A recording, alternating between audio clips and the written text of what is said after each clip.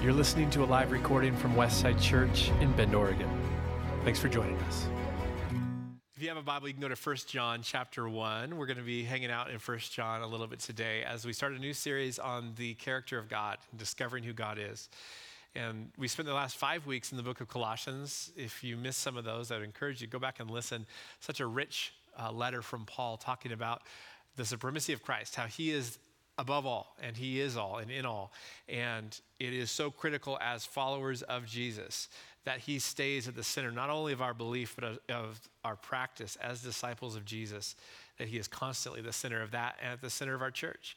And so we talked about this, and in one of the weeks I talked about how the only place we go to understand who God is Jesus.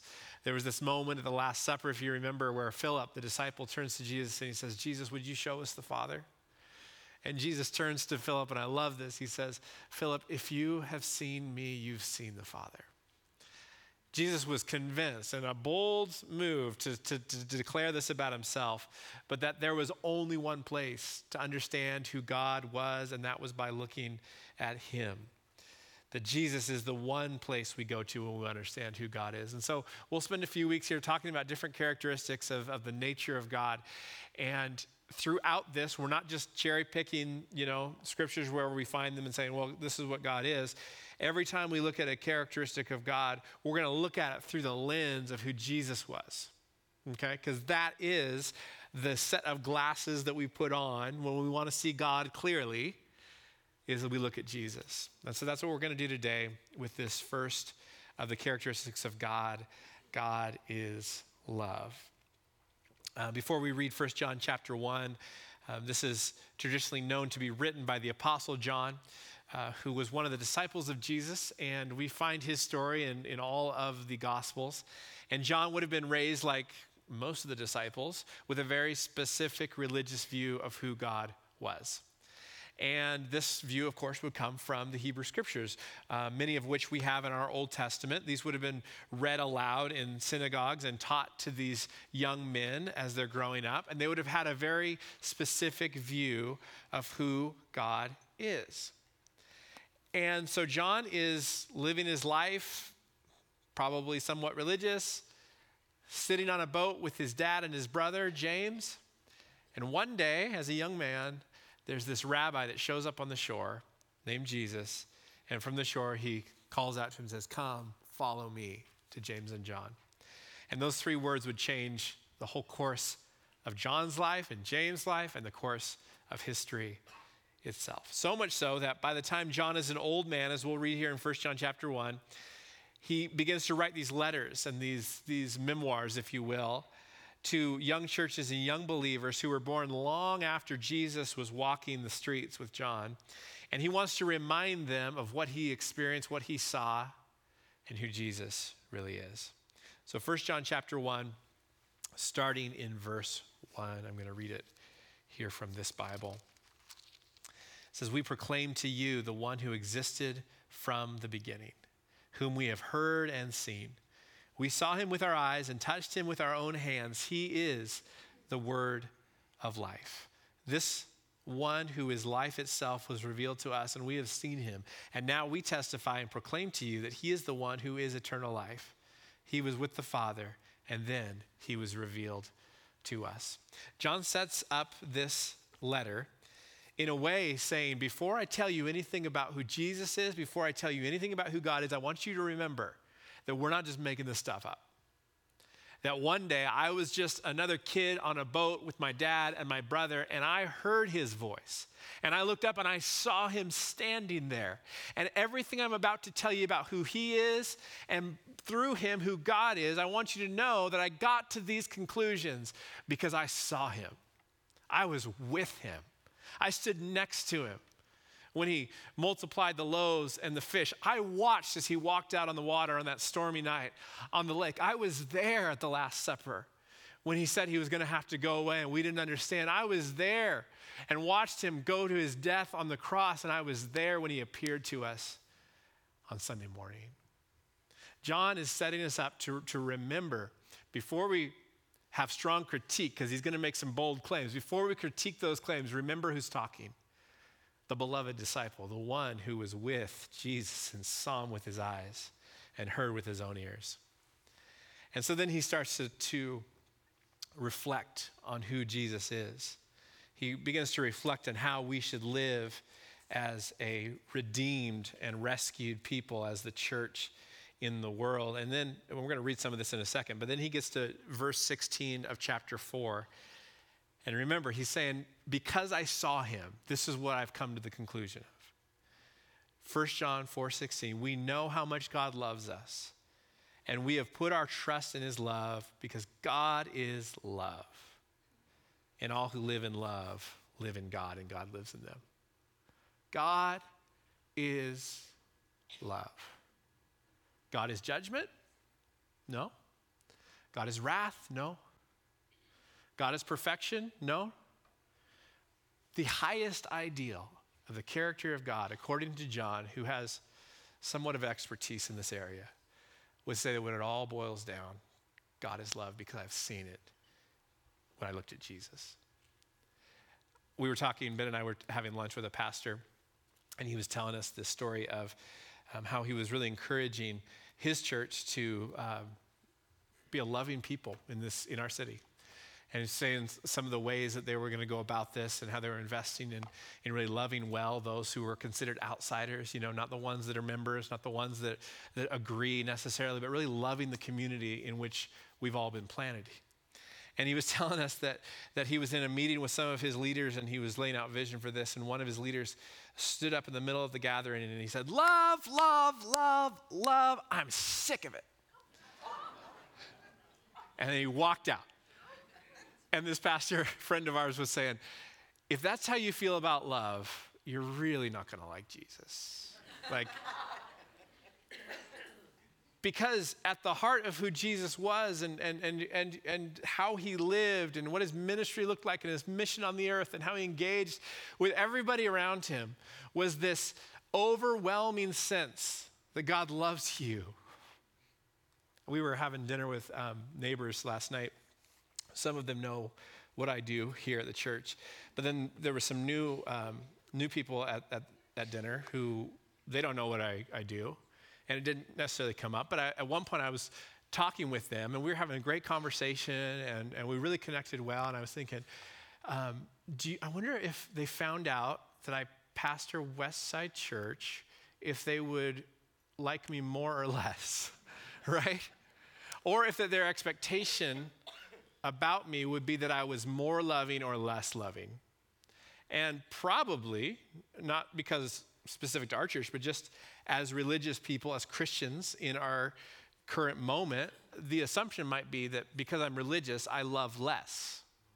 Folks, we got to change that opinion because, listen, if we walk in the way of Jesus, we express the same things that he does, then those around us will ideally come to the same conclusion that John came to, which is God's a lot of things, but because I walked with Jesus, I know that I know that I know God is love. And if we embody that, and this is the point of our discipleship, it's not to have all the right answers. It's not to wrap our minds around all mysteries. In fact, Paul said this in 1 Corinthians chapter 13. He says, I might know all mysteries and have all wisdom and knowledge and understanding, but if I lack love, it is nothing. Because at the heart of this gospel, the heart of following Jesus, is that the love of God would so fill our hearts that the people of God would always be known as the most loving, as the most filled with Jesus, which means we express the love of God in all circumstances, all ways.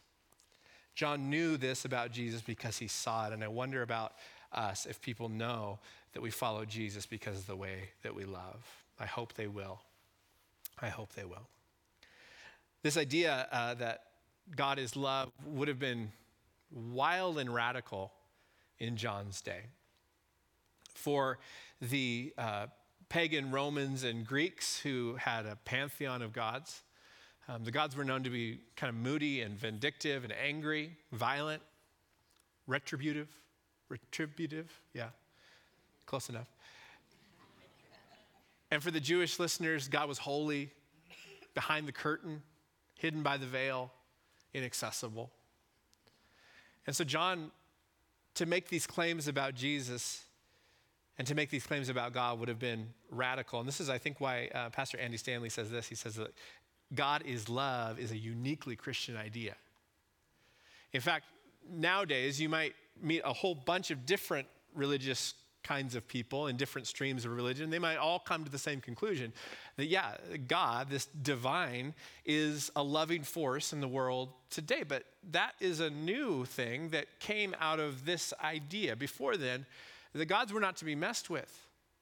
The gods were not warm. The gods were not open to some kind of relationship with you. The gods were angry.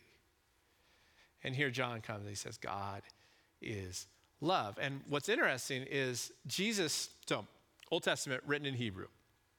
New Testament, when Jesus is walking and talking and teaching, Sermon on the Mount, he would have been speaking in Aramaic, okay?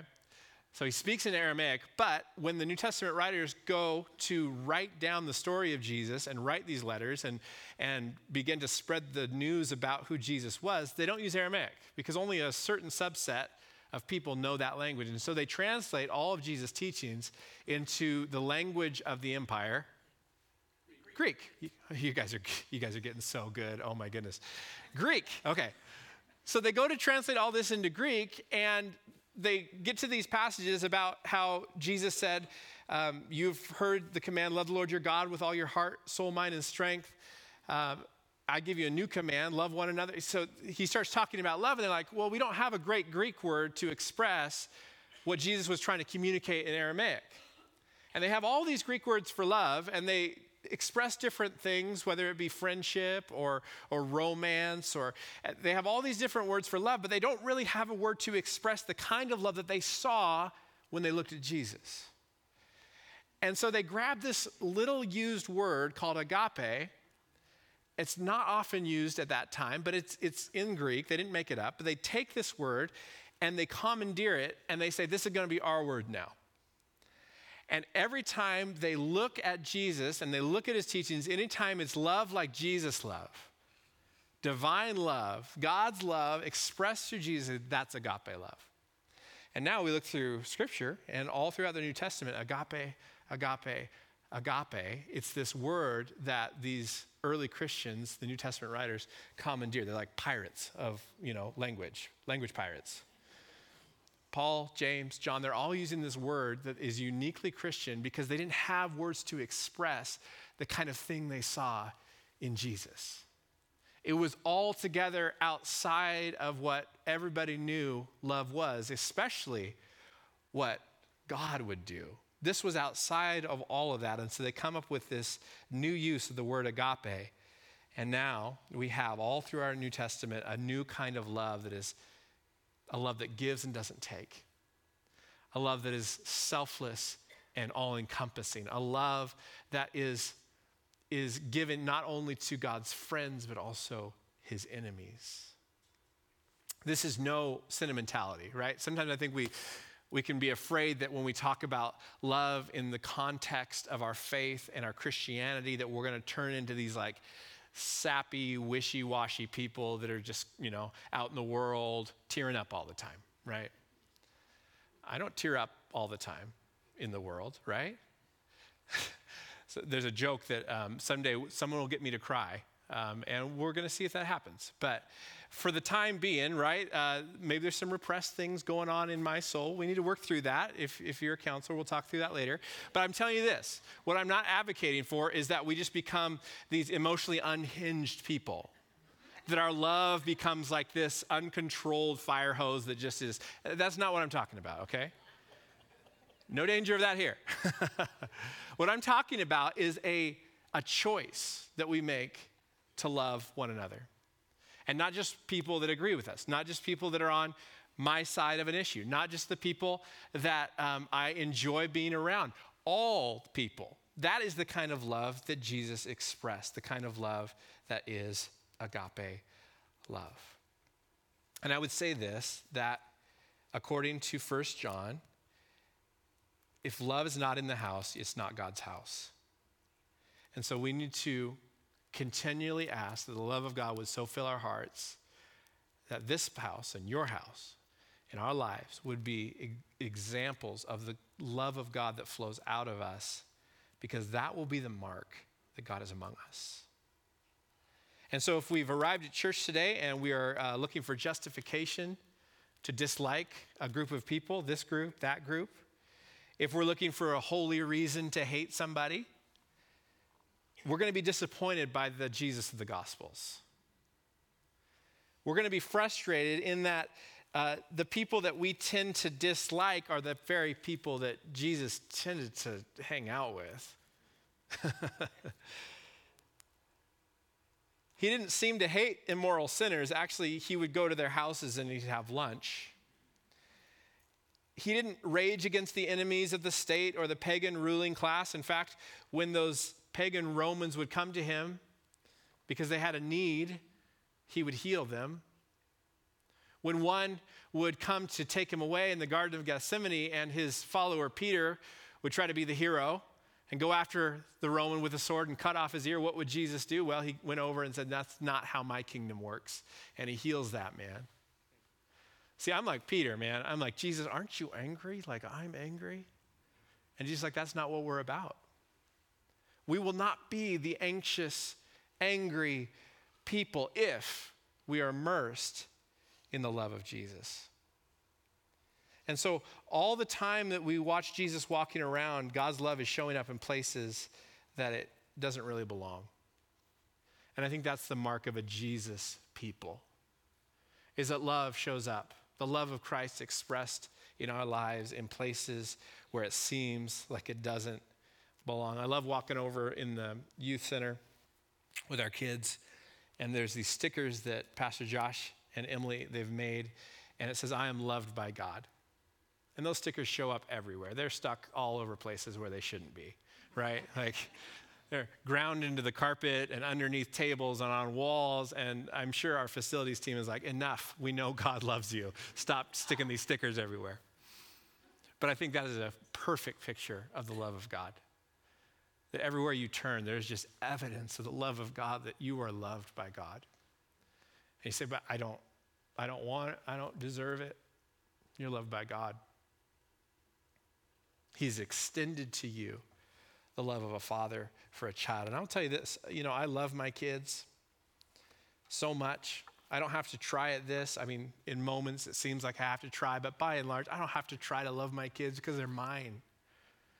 I remember 11 years ago, our daughter was born, and it was such a trip, like to be there in that hospital and to hold her for the first time and experience for the very first time a love that was new and yet wasn't something I had to try for. When you meet somebody and you're like, we might be friends, this might be good, or even like a business relationship, you're like, is this gonna, be helpful, or do I want to get away from this person? Or for sure, if you start dating, or when you started dating, maybe your spouse, and you're kind of like, is this, you have to kind of decide if this is going anywhere. But I'm sitting there in the hospital with Alyssa, and they hand me Clara, and I'm holding her in my arms, and I'm thinking, this is a wholly different experience from any kind of love I've entered into.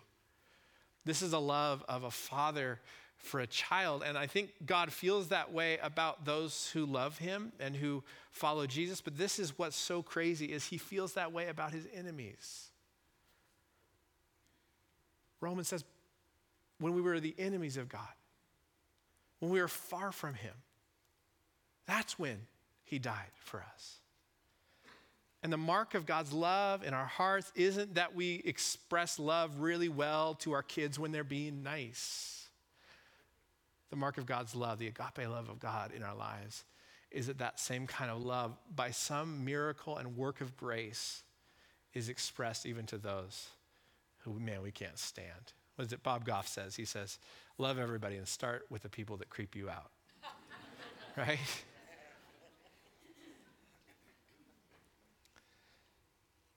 Three things we learn about in 1 John chapter 4.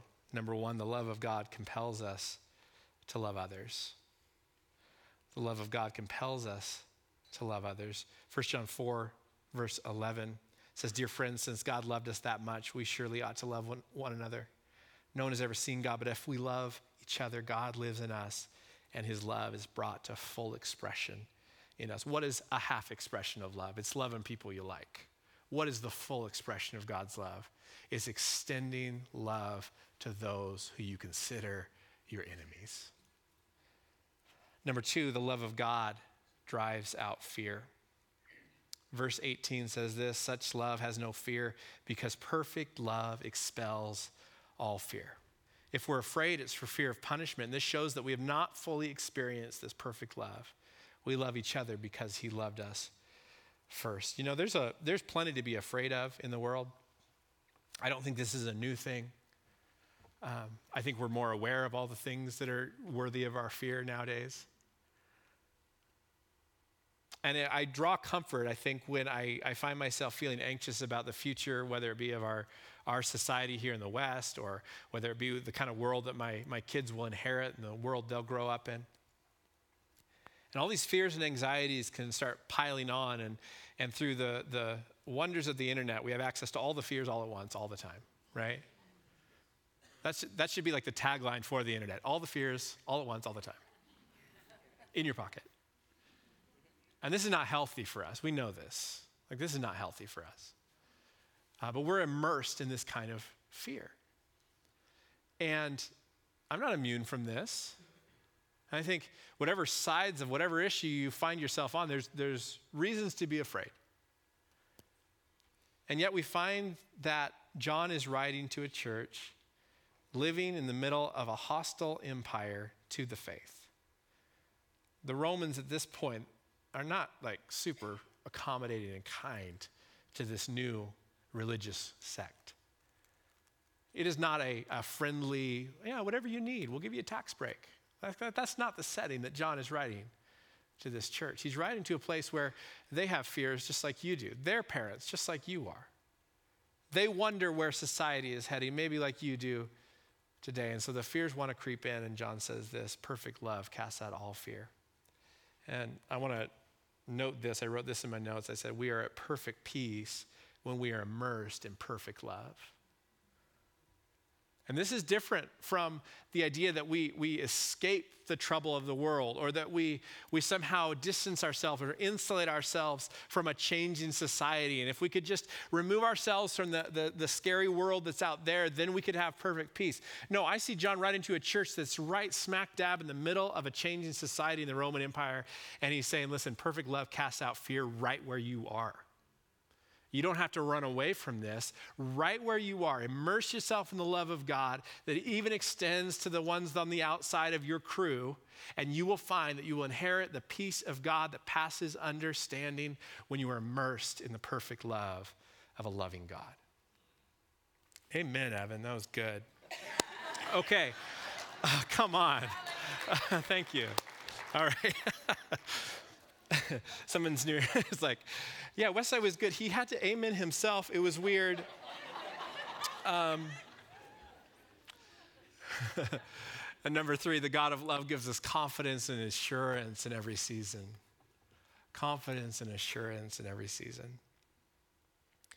The Bible talks a lot about the enduring nature of the love of God. How when all other things are shaken and fall away, that what will remain is the love of God. At the end of 1 Corinthians 13, it says, now these 3 things will remain, faith, hope, and love, but the greatest of these is love. I did this wedding, I officiated this wedding for this wonderful couple out at Sparks Lake on the backside by the beach. If you've been there, it's amazing. I mean, one of the best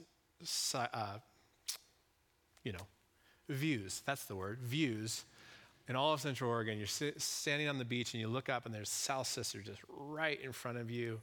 And there's this little like island with this tree, and then you have the other sisters right behind it. It's just stunning.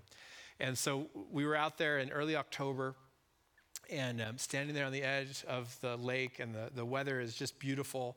It's almost sunset. The sun is low. The light is warm.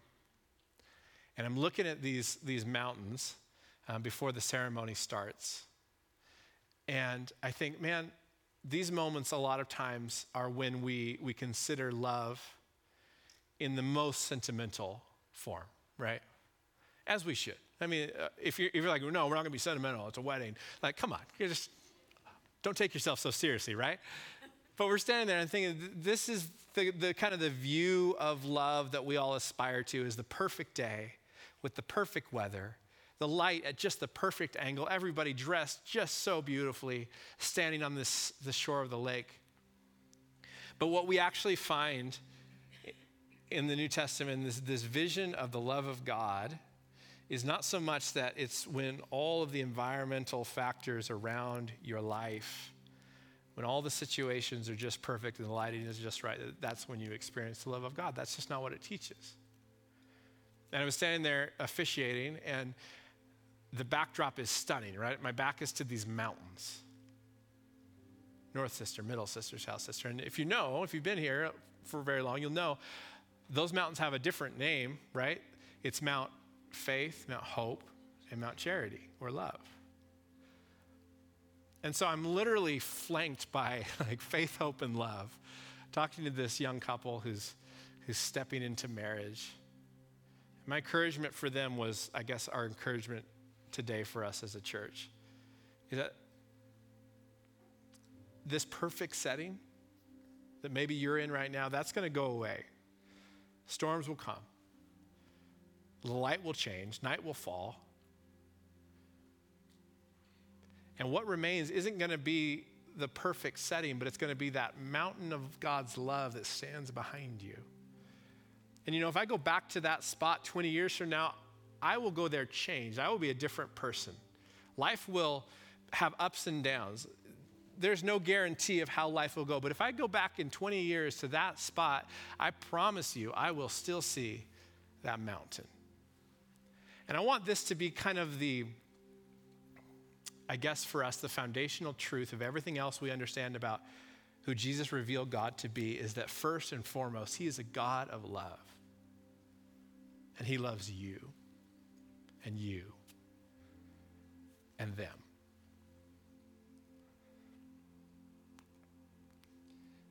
Paul writes in Romans 8, I am convinced that nothing can ever separate us from God's love. Neither death nor life, nor angels nor demons, nor our fears for today, nor our worries about tomorrow, not even the powers of hell can separate us from God's love. No power in the sky above or in the earth below, indeed nothing in all of creation, will ever be able to separate us from the love of God that is revealed in Christ Jesus, our Lord. So let me ask you this. What trouble do you face? What challenges lie on your horizon? What storm is rolling in to cloud your perfect day? What do you face? Whatever comes to mind, Paul would say today, that's the thing that can't separate you from the love of God for you. That's the thing that won't get in your way when it comes to how God loves you and has expressed that love through Jesus.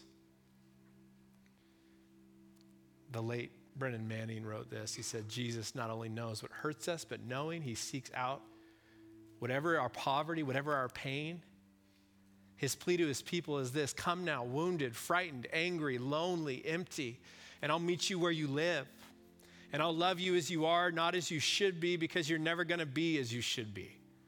Do you really believe this? That he loves you beyond worthiness and unworthiness, beyond fidelity and infidelity, that he loves you in the morning sun and in the evening rain, without caution, regret, boundary, or limit. No matter what's gone down, he can't stop loving you. This is the Jesus of the Gospels. This is the Jesus of the Gospels, a wild and formidable love that finds you where you're at today. I want to invite you to bow your heads.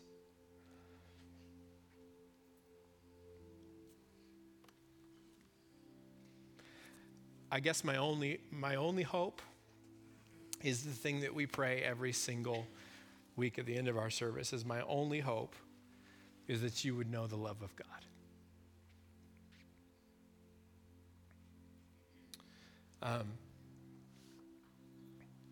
In the end, all of my Christianity and all of my faith and all of my my sense of purpose that I derive from knowing Scripture and all that, it all has to boil down for me to this idea that I want to know the love of Christ, and I want you to know the love of Christ. And if that's all, that's enough.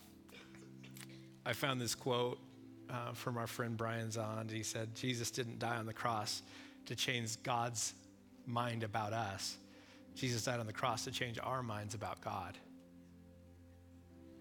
So oftentimes we think God's just so mad at us. And if we can just convince him that we're worthy of love, then all will be well. And this is the scandalous news today. Jesus died on the cross to express just how much God already loved you. That's beautiful. That before we did a single thing to deserve it, or be faithful, or be religious, or any of those things, God's aching love for us was expressed through Jesus on the cross.